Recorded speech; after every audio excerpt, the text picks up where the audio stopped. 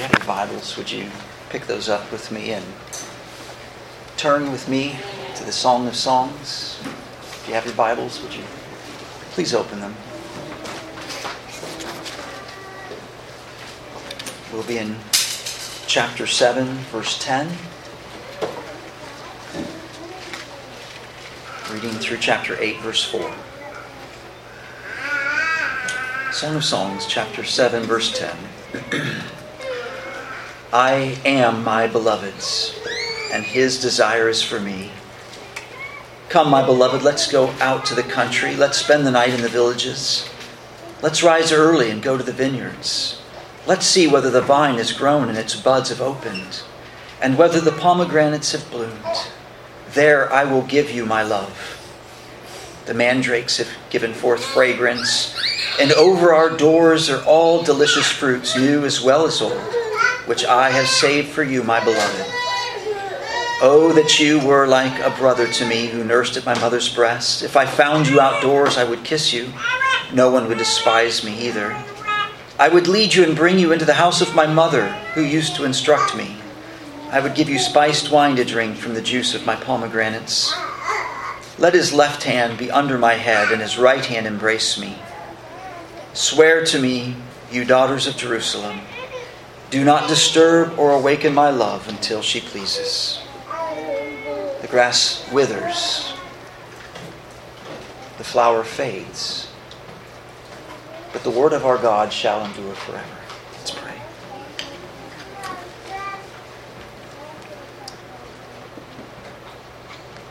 Heavenly Father, there are truths that are simply just too great for our mind to conceive. The greatest of these is the depth of your love to us in your Son, Jesus Christ. Oh God, would you be pleased that our eyes would be opened but a little wider, that the light of that love would shine a little deeper into our hearts, into our souls, such, Lord, that we are affected by that love and return it with our own.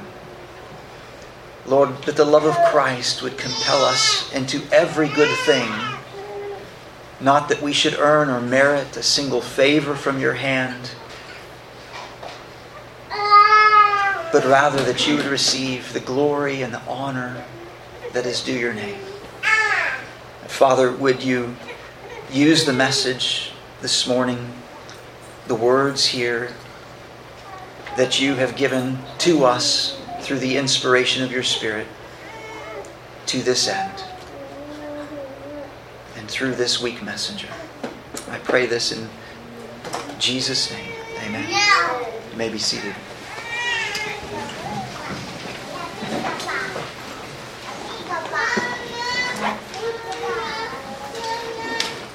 Quoting from Charles Spurgeon, true love to Jesus grows stronger and stronger in proportion as it abides in Him. We are cold in our love because we live at a distance from Him. The angel who dwells in the sun has never to complain of an ice-bound heart, and he who lives in Christ and abides in Him will blaze and glow with a warmth of love comparable to that of Christ Himself. I do not think that the numbers of a church will have so much to do with the work it accomplishes. That depends more upon the degree of love than upon the length of the church roll. A small church, inflamed with ardent affection for the divine Lord, will do more for Him than a great host eaten up by worldliness. Love burns its way by its own vehement flames. Coals of juniper are soon felt. The eunuchs are the men. They walk with God, and hence they have power over their times. The Johns are the men. They lean on Jesus' bosom, and when they come forth to tell of what they have seen and heard, they speak with authority as sent by the Most High. The Lord give to us as members of this church to abide in habitual fellowship with Jesus, not to have occasional spasms of delight in God, but one unbroken rest in Him. We would not now and then look through the windows of agates and behold the King in His beauty, but we would continue looking unto Jesus. We would have His praise continually in our mouths and His love burning like the quenchless altar fire of the temple forever within our hearts. This is the one thing needful to promote and sustain a revival in a church. If we have abounding love to Jesus, we can prosper under disadvantages. But if we have it not, we have lost the great secret of success. Love to Jesus teaches our hands to war and our fingers to fight. It sets us side by side with the conquering Emmanuel and makes us share in His victories.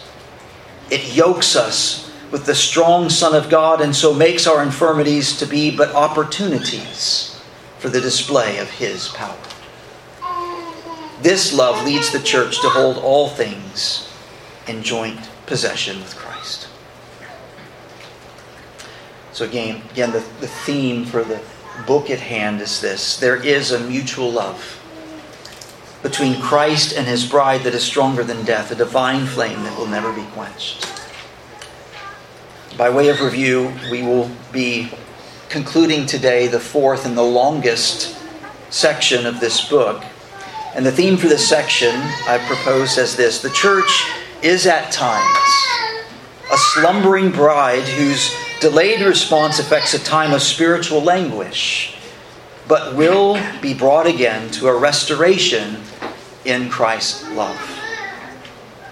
So, the scene opened for us in chapter 5, verse 2, with the slumbering bride who is just a little too lethargic to get up and answer the door at the arrival of the visiting groom. And by the time she does rouse herself, the groom has departed, and so then she wanders through the streets searching for him, but without any success. And her loss is then further aggravated by the watchmen who find her, they beat her, they strip her of her veil, by which they seek to affirm their wrong conclusions about her intentions. And then the scene shifted to the bride calling upon the daughters of Jerusalem to help her find her beloved, and they respond with this inquiry about why it is that she should so desperately need him. And this then moves her to a response of both what he is to her and where he is to be found. And with this answer that she gives to the daughters of Jerusalem, we see that this distress begins to dissolve and her assurance of his love begins to emerge. Next, we have the groom appearing, and he begins to speak to her, communicating to his bride that she is still beautiful in his eyes, and that she excels over all other rivals. And then it was that the bride was taken up, as it were, in a speeding chariot, enraptured again in his love. The groom then continues to extol the beauty of his bride and describes how he is gratified by her love, which is where we left off in the last message. And then in our text this morning, we see now the bride responding to the kind expressions of the groom. And the emphasis is placed here particularly on her desire for intimate communication or communion as a culmination of joy in this restoration of love. There's three main points that we'll focus on this morning: a secured relationship, compelling desire, and an intimate union. And then we'll make some application at the end. So first of all, the bride asserts a secured relationship. She says, "I am my beloved's, and his desire is for me." So this is really a reiteration of what has been communicated in similar fashion twice already in the song by the bride. But let me make some observations again about this particular statement. First of all, the bride is certain about her bond to the groom. She is devoted wholly to him. She has entirely yielded herself to him and to him alone. It's not a partial commitment, but a whole commitment. She's all in. I am my beloved's. But the other side of the coin is this: she is owned wholly by him.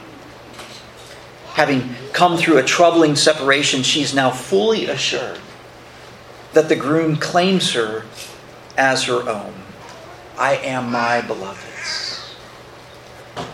The bride is certain about her bond to the groom. Secondly, the bride is confident in the strong affection of the groom. She says, his desire is for me. This relationship is marked by something greater than just this mere mutual ownership.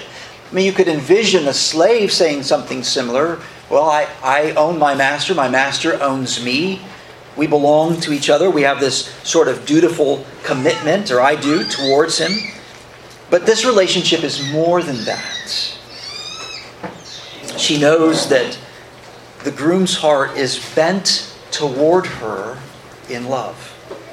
He longs to be with her. He longs to have her near to himself. He longs to have and to hold. So the bride is certain about her bond to the groom. She's confident in the strong affection of the groom. And thirdly, she triumphs in these truths. This is implied, I believe, by the manner by which she posts her claim. This isn't some sort of dry morsel of data. This is a fact that she boasts in because it means the world to her. And it means the world to her because of the nature of the groom. So let's take those observations here and look through the lens of Christ. First of all, the church is certain in her bond with Christ. And by church here, let me clarify, I mean those men and women who are truly regenerate and have been brought into the faith through the work of the Holy Spirit. These are devoted wholly to him. Not by halves, but they are wholly yielded. They're all in. And they are owned wholly by him. We are his. Let me repeat that because I want this to sink in. We are his. This is a simple truth. A child could understand that. But sometimes it is the simplest things that once believed shall make all the difference in the world. Jesus said, I am the good shepherd and I know my own, and my own know me. Secondly, the church has assurance in the affection of Christ. The church can rightly say, his desire is for me, because we've been told so by the groom himself. I want you to think about that in these words that are familiar, words that you've heard before. In the Gospel of John, chapter 14, Jesus says, in my Father's house are many dwelling places. If it were not so, I would have told you, for I go to prepare a place for you. If I go and prepare a place for you, I will come again and receive you to myself, that where I am, there you may be also. We have assurance of the affection of Christ. John chapter 17, verse 24, Father, I desire that they also whom you have given me be with me where I am, so that they may see my glory which you have given me, for you loved me before the foundation of the world. These are not the words of a disinterested, disaffectionate, remote Savior, but one who dearly loves and desires to have near to himself all those that belong to him. Thirdly, the church is right, then, to triumph in these truths. This is precisely what the Apostle Paul does at his conclusion to the chapter 8 of Romans. He says, but in all these things we overwhelmingly conquer through him who loved us.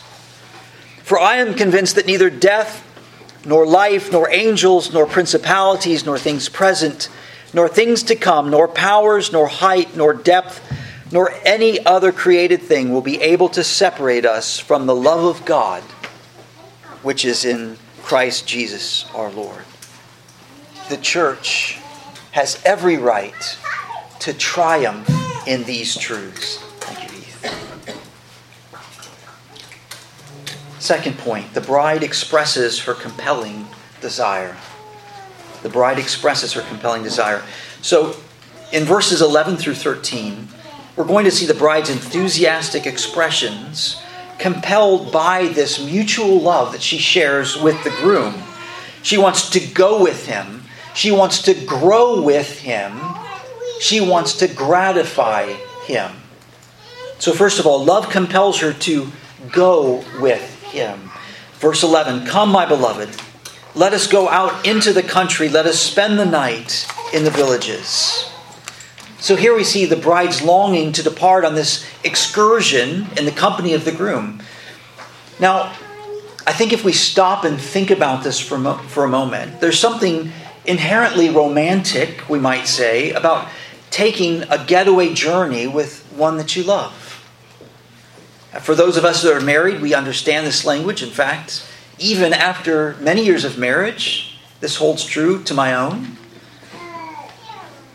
So why is this? Let's stop and just think about that for a moment. Why is it such a wonderful thing to take the person that you're so in love with and to go out on an excursion with them?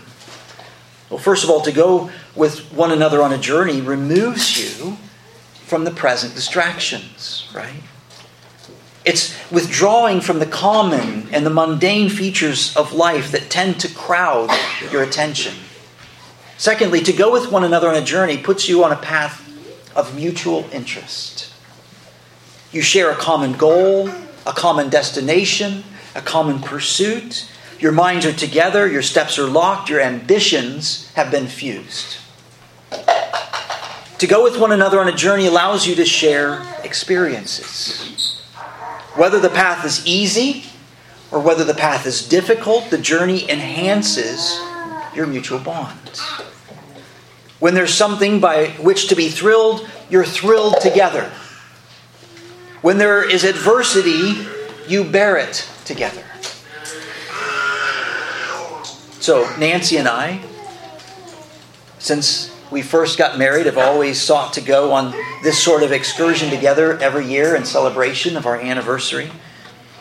In more recent years, we've sort of settled into this habit of going on cycling excursions where we locate a trail that might be good for cycling on and finding some place to stay nearby and spend the better part of a day then biking together. And honestly, I treasure those memories, the memories that we've made together doing that. I can recall staying at the Iron Horse Inn in Missouri and biking on the Katy Trail in central Missouri. Now, when you book a place that's called the Iron Horse Inn, you might want to ask yourself why they call it the Iron Horse Inn. So that's a term used for trains, and in the middle of the night we thought a train was going to come through our room. Turns out it was built right along the tracks of a busy train track. We took an excursion to Shenandoah, Iowa to bike on the Wabash Trace Trail after Derek Martini suggested that to us. I can remember stopping with Nancy on the trail out in the middle of Iowa in the shade of the trees that lined it. And the only thing that we could hear were the peepers that spring and maybe the rumble of a tractor somewhere out distant working the fields. Birds chirping in the trees. We were miles away from anything. It was a wonderful time, wonderful excursion. There is something inherently delightful and uniting when going on a journey with your beloved. So, love compels her to go with him. Secondly, love compels her to grow for him.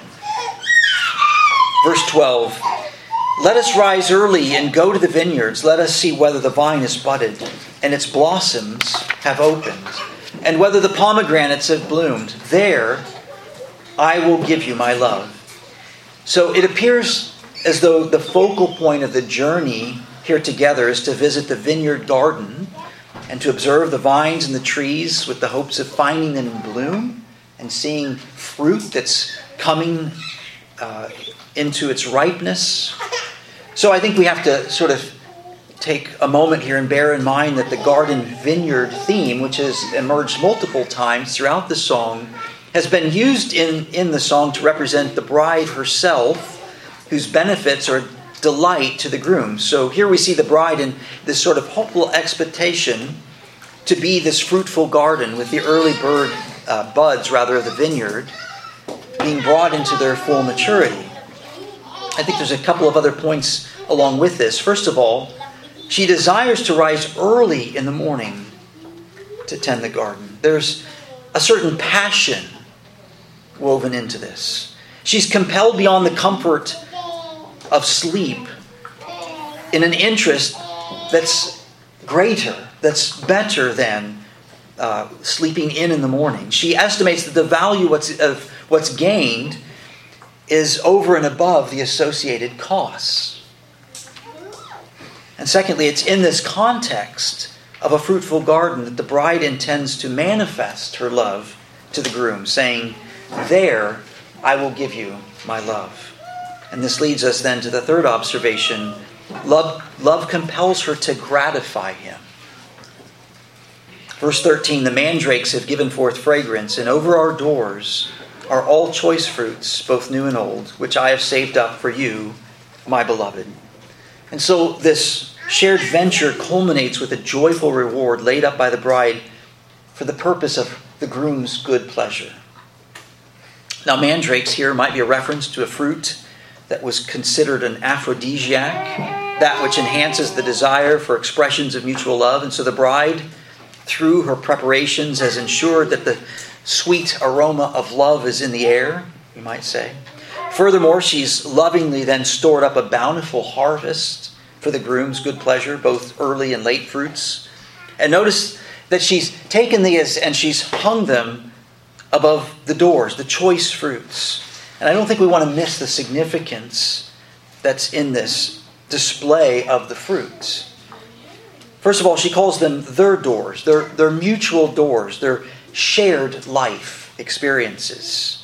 And they're plural, more than one. It suggests here that this fruit is really a celebration, therefore, of every aspect of their relationship together.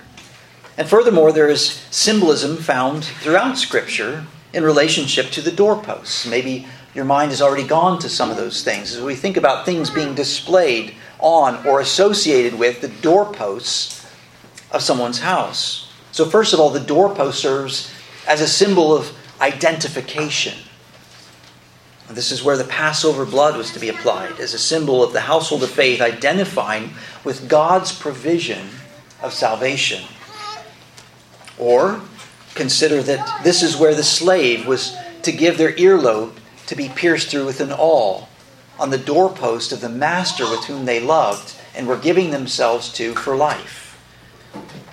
The doorpost is a symbol of identification. Secondly, it's a symbol of love. The Israelites were told to bind the word of God to the doorposts of their houses, and as a symbol of embracing His commands and their commitment to love Him with all of their heart and soul and might. I believe George Burroughs captures the idea eloquently in his summary of this verse, saying, "Love ever hoards up for the object of affection the very best of everything that exertion can enable it to procure without waiting to be asked. It seeks to anticipate every want and takes delight in bestowing unexpected gratification."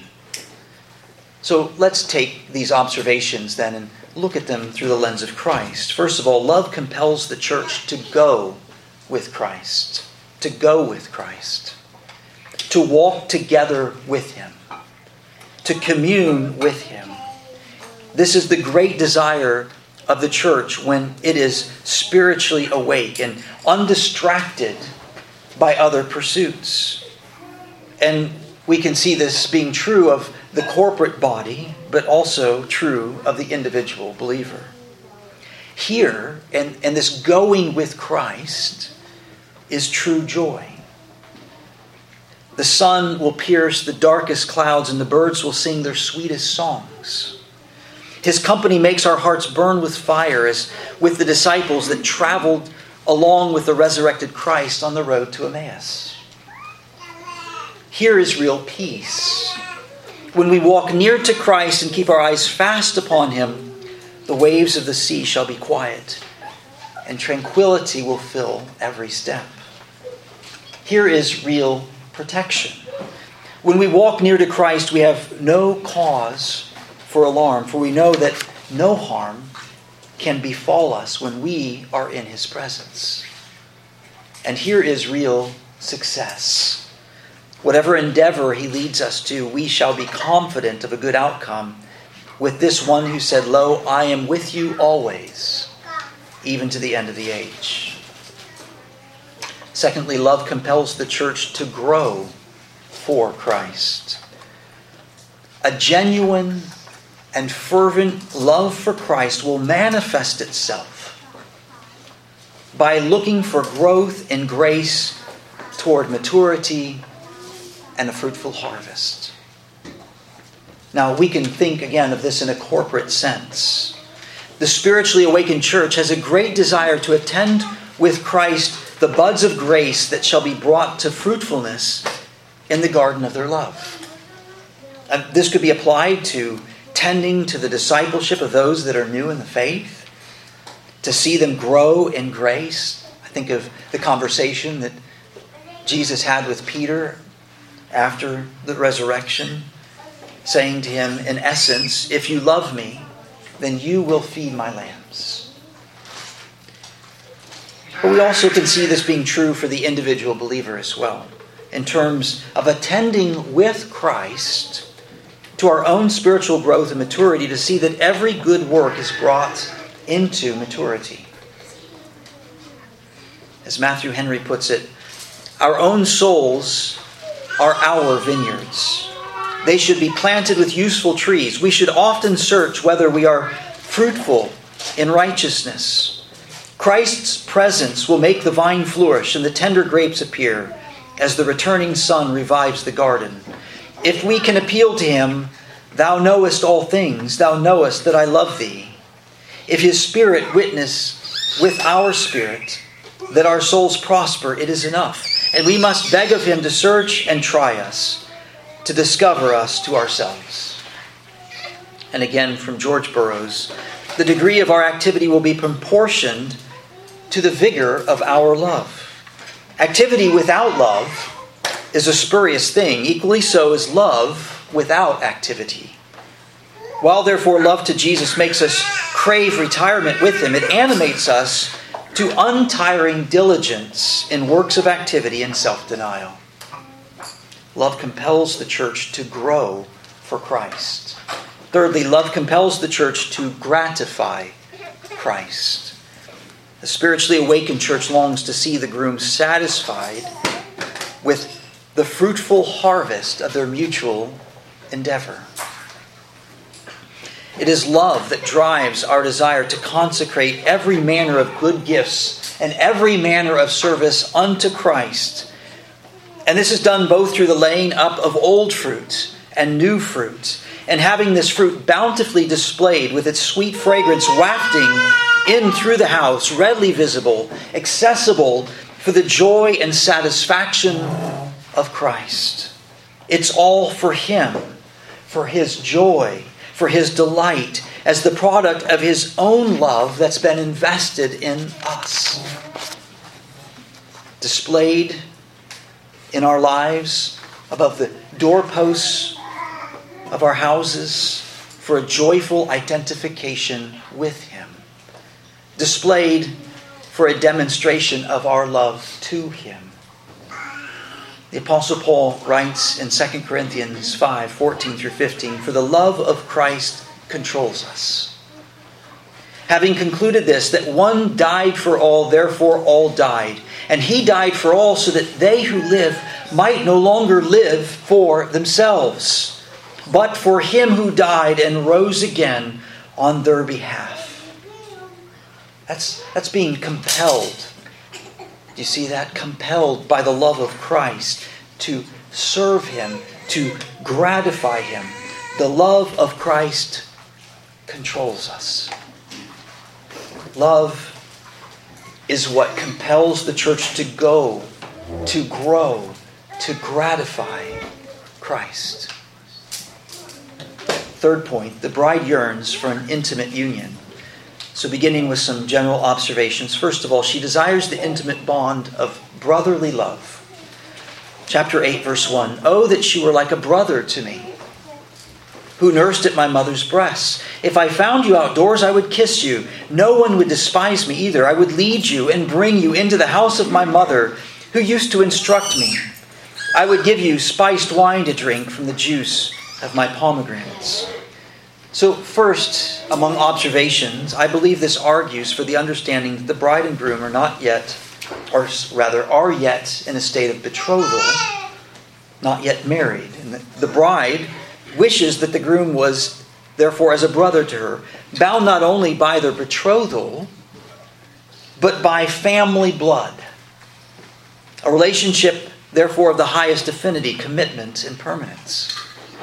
And this would provide two particular benefits to her. First of all, her affection, her expressions of affection, rather, would not draw the disapproval of those watching on, so that she might be able to enjoy unhindered a constant intimacy with him and free interchange of expressions of love with him. Secondly, as a brother, she could freely bring him into her own home. Here's the place where her own heart has been instructed. And perhaps an inference here that he might instruct her there as well. And here with him, present in the home, she might satisfy him then with the best of her refreshments, sparing nothing good that she could offer, and this without any suspicions of indecency. Second observation, she longs to rest in his gentle arms. Verse 3, let his left hand be under my head, and his right hand embrace me. We see here her desire for his intimate nearness and support. Nearness. She wants to be close to him, as close as she possibly can be. We recognize that an embrace is universally seen as an expression of relational affection, of tenderness, of solidarity. It's a moment where one might share with the one that they love each other's affection with undivided attention. Secondly, support. To have his left hand under her head and his right hand holding her demonstrates gentleness and strength. And this implies her need for his support and for his care. She desires this because she knows she needs it. Thirdly, she loathes all that would disturb this intimacy. She says, I want to swear to you, O daughters of Jerusalem, do not arouse or awaken my love until she pleases. Now, this is the third time this phrase has appeared in the song. Each time is landed at the close of one section, and it marks a point of settled relational intimacy and opens for us a new scene. So we'll bring this verse as the closure to the fourth section. Now, while there are varying opinions of both who's communicating this and what is meant, I favor the view that this is the bride actually speaking again to the daughters of Jerusalem, her peers, those who are looking on with intrigue. And the bride wants those around to let her continue to be lost in her affection, smitten with the groom, undisturbed in this resting love. And so she posts a stern warning against any intrusion that would disquiet this moment. So again, let's look at these through the lens of Christ. First of all, the church has the intimate bond of brotherly love with Christ. The church has the intimate bond of brotherly love with Christ. So the desire expressed by the bride is really centered upon greater relational intimacy with her betrothed groom and with free expressions of love and the benefits of this blood bond to him. And Interestingly, we share this truth, this double bond with Christ. For not only are we considered to be the bride of Christ, the author of Hebrews points to his incarnation, perhaps actually what was being longed for in the Old Testament as they were foreseeing, looking forward to, longing for God's intimate presence, that he should come take on flesh and blood and be the means by which God, through his atoning work, has made us his brethren. Hebrews chapter 2, verses 9 through 12.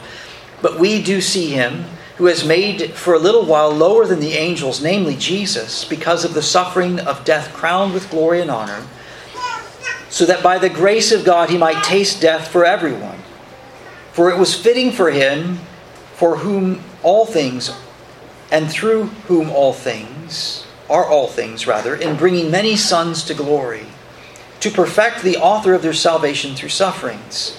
For both he who sanctifies and those who are sanctified are all from one Father, for which reason he is not ashamed to call them brethren, saying, I will proclaim your name to my brethren.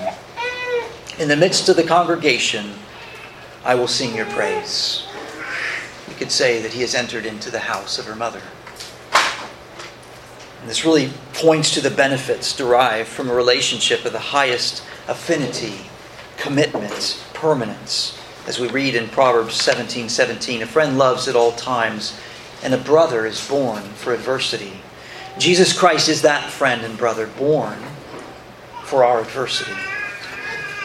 Secondly, the church longs to rest in his gentle arms. A flaming love for Christ will manifest itself in a desire to be brought as near to him as possible. A flaming love for Christ will seek to rest itself in his gentle, strong arms. And then by faith to say the eternal God is a dwelling place, and underneath are the everlasting arms. Oh, to be held by him like the good shepherd carrying his lamb. Thirdly, the church loathes all that would disturb an intimacy with Christ. Such intrusions might come through any number of temptations by which we stumble or quench the Spirit. They might come through the distractions that draw our eyes away and cause a breach in our communion with him. The obnoxious vices of a world that has no regard to the love between Christ and his bride. They might even come through the actions of the immature or nominal believers. Peter Masters notes, the idea is this: there are times for service, for witness, for daily work, and for study, but times of devotion and communion must always keep their honored place and be free from unnecessary interruptions. Do not omit them, and do not spoil them by bad moods. Curb and correct anything that would cause the skipping or slipping of devotions. So I want now to just make a couple of short applications from our passage here. And I'm going to do this by way of questions. The first question in response to the passage is this: are you compelled by love to a life of intimate union with Christ? Are you compelled by love to a life of intimate union with Christ? Is your love for him such that you desire to steal away into his presence? Are you ready to set aside other life tasks to simply sit at his feet? And then let me ask one more question. Does the schedule you kept this last week prove or disprove that? Oh, we can talk about it. That's one thing. But has love manifested itself in this way? That you have sought to be with Christ? That is a yes or no question. And I can't fix for you what is broken. If the answer to that question is no, may the Spirit of God move upon your heart. That's the best I can do for you. Secondly, are you compelled by love to a life of fruitful service to Christ or for Christ? You see, love and action are inseparable. Where there is true love for Christ, you will see fruitful service as well. Fruitful in terms of growth in grace and the harvest of righteousness that comes with it. Fruitful in terms of labor in the field of His kingdom to further His cause. For this reason did the Apostle Paul write to the Philippian church, saying, "For to me to live is Christ, and to die is gain. But if I am to live on in the flesh, this will mean fruitful labor for me. And I do not know which to choose, but I'm hard pressed from both directions, having the desire to depart and be with Christ, for that is very much better. Yet to remain on in the flesh is more necessary for your sake." Paul says, if I live, and let me back up a moment and say, we know from the testimony of the Apostle Paul and everything that he's written, this is compelled by love. He's not earning anything. He's not seeking to merit anything. He is compelled wholly of love. And for him that means if he is going to live another day on this earth, it will be unto Christ and for fruitfulness in His kingdom. Jesus said, "Seek ye first the kingdom of God." Do we have a love for Him that lives that out? Do you have a life that others around you might say, there is a man who seeks first the kingdom of God? Is that the testimony of your life? Is that what you live for? Is that what you die for? Or, there is a man who really knows how to promote a business. There is a man who has a handle on politics. There is a man who knows everything about sports. There is a man who has wonderful toys. What is it? If the love of Christ is in our hearts, then we shall be as those who others around will look in and say, there is a man who lives for the kingdom of God. And let me point out to you, the kingdom of God on this earth is worked out through the church. Through the church. If we have a love for Christ, then we will do all that we can to see His church prosper, to see it grow, to see it multiply, to see it bear fruit for His glory. I'm going to close here with one final quote from Spurgeon, commenting on the fruit stored up by the bride for the gratification of the groom. He says, all these choice things ought to be laid up. Every good thing in a church is meant to be stored up, not to be despised and forgotten. And the point of all is that all in the church ought to be laid up for our beloved. And now is the time when I earnestly ask in the name of the Lord Jesus, by the roes and the hinds of the field, yea, by each sacred token of the love you bear your master, that each one of you should bring forth his pleasant fruits, whether they be new or whether they be old. We do not bring them forth to buy his love. We know better. For though we should give all the substance of our house for love, it would be utterly condemned. We do not bring forth these fruits to secure his love for the future. We know it is an everlasting love that can never be taken away from us. We do not bring them forth because we want to commend ourselves. Ah, no, any beauty we have does not lie in the fruits of our storehouse, but in what he has put upon us, and in what his love sees in us. Neither do we bring forth these pleasant fruits to feed on them ourselves.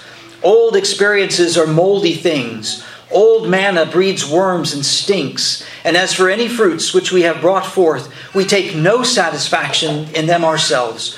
All we have belongs to him. And to him alone and at his feet we lay the whole. Put what you may give into the pierced hand.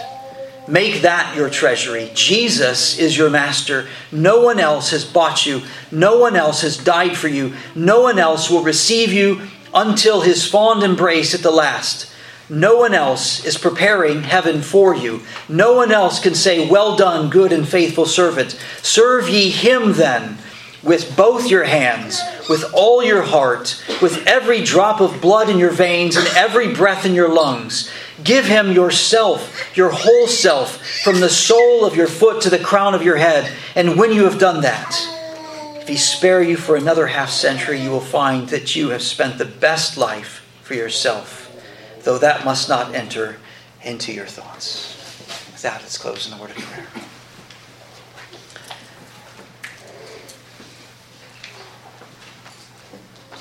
Heavenly Father, we confess, Lord, there are times when our love for you seems hardly visible. And Lord, you have given us every reason to love you.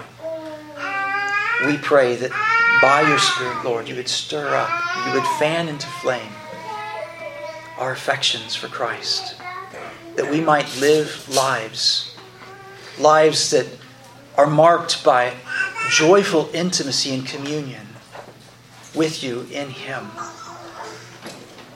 Lives that are marked by a desire to be as fruitful as we possibly can be through your empowerment in him.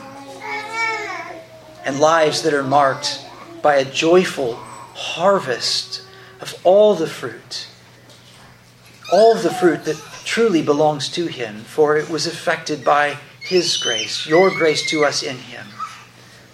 That we should seek lives that gratify him.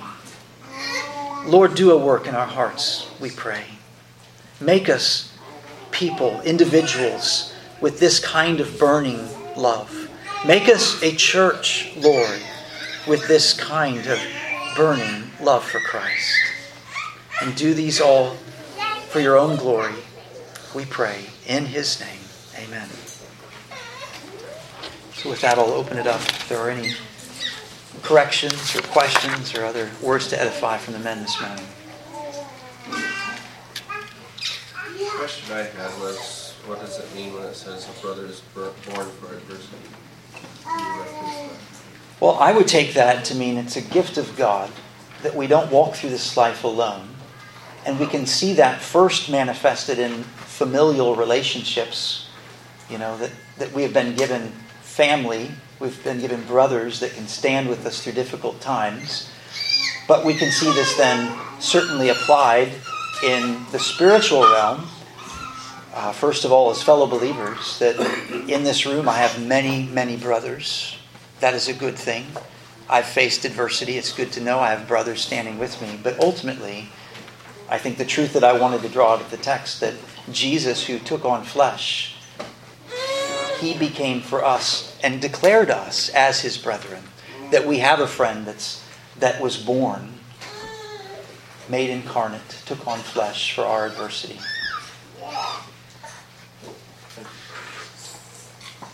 Gary. So from your study of the Word, would you conclude that the love of God only and exclusively comes through Christ alone?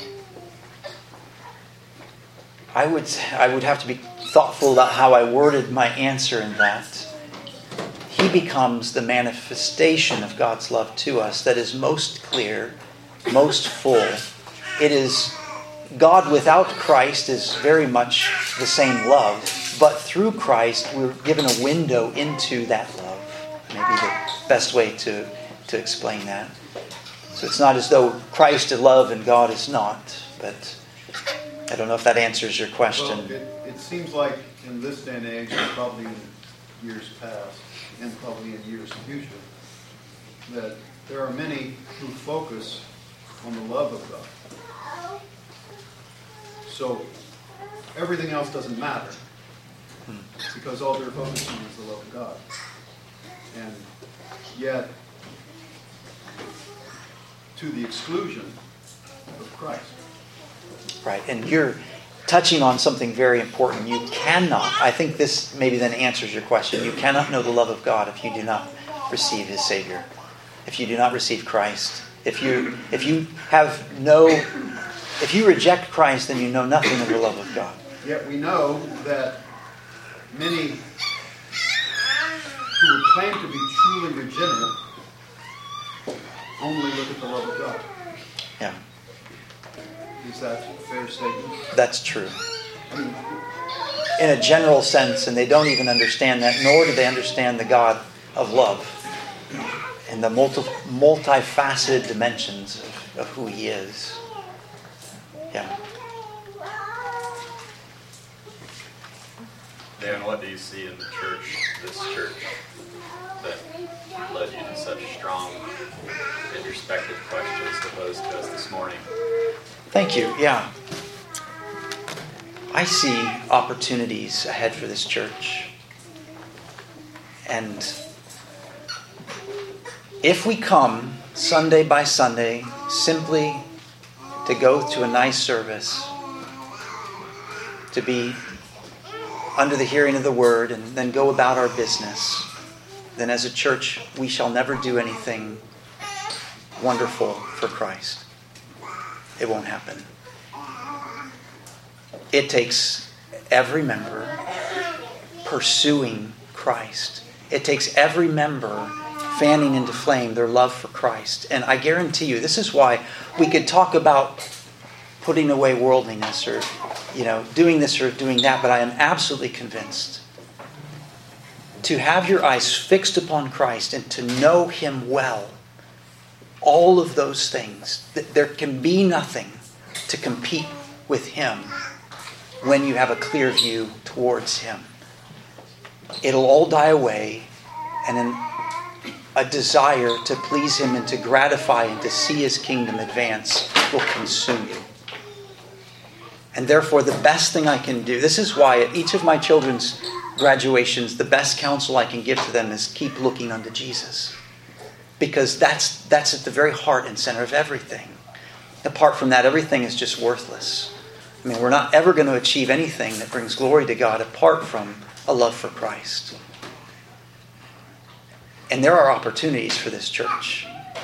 And it will pain me greatly to not see this church do fruitful things for Him out of apathy, coldness of heart, a lack of love for Christ. I need every person in this church to seek after Christ with all of their hearts. And if we do that, I believe the words that I quoted here, you can have a small congregation, but you can do amazing things, wonderful things for Christ. But it requires not the pastor or the elders, the leadership. It requires all of the members to have a burning, hot love for Christ. And then there's nothing that you can do. No one will stop God from using that congregation for His name, for His glory. However it may come. That may not be the way that we would hope. It may be through persecution, enduring persecution in a manner that honors Him. I don't know. But I know this, that apart from that, we won't do anything great for Him. We won't have any corporate fruit to show. So, is the church plant a specific opportunity that you're referring I see to? that as among them. Yes, I do. If you look at that and you think about that opportunity, do you recognize the ministry that God has for this church and what comes of it when things like that happen? I mean, Yeah, it is no small thing that I have baptized all 4 of my children in this church, right. and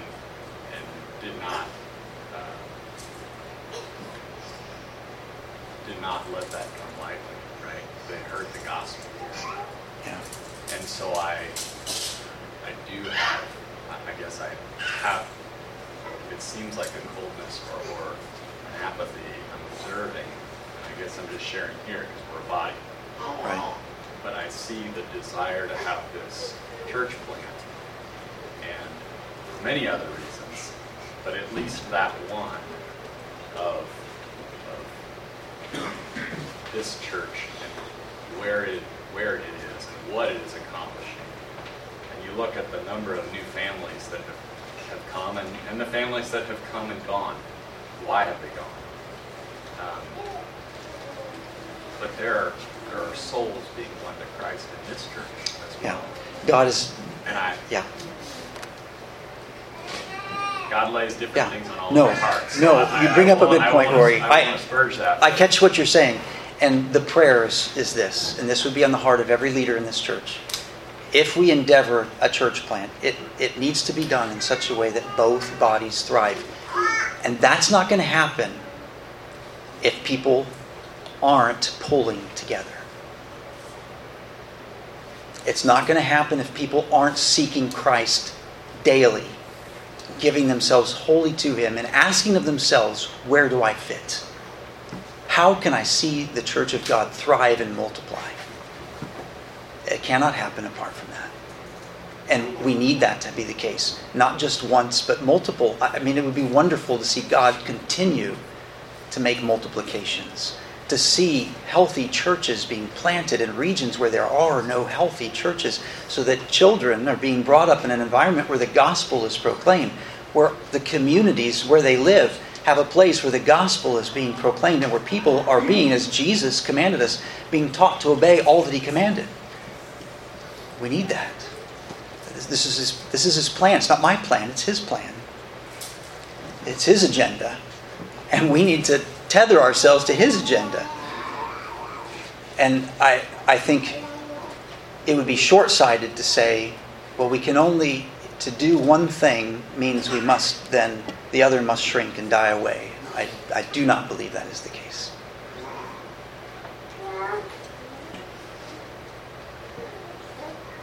Any other thoughts? Thank you for open and frank discussion. That's important. It's good. All right. Turn it over to Heath.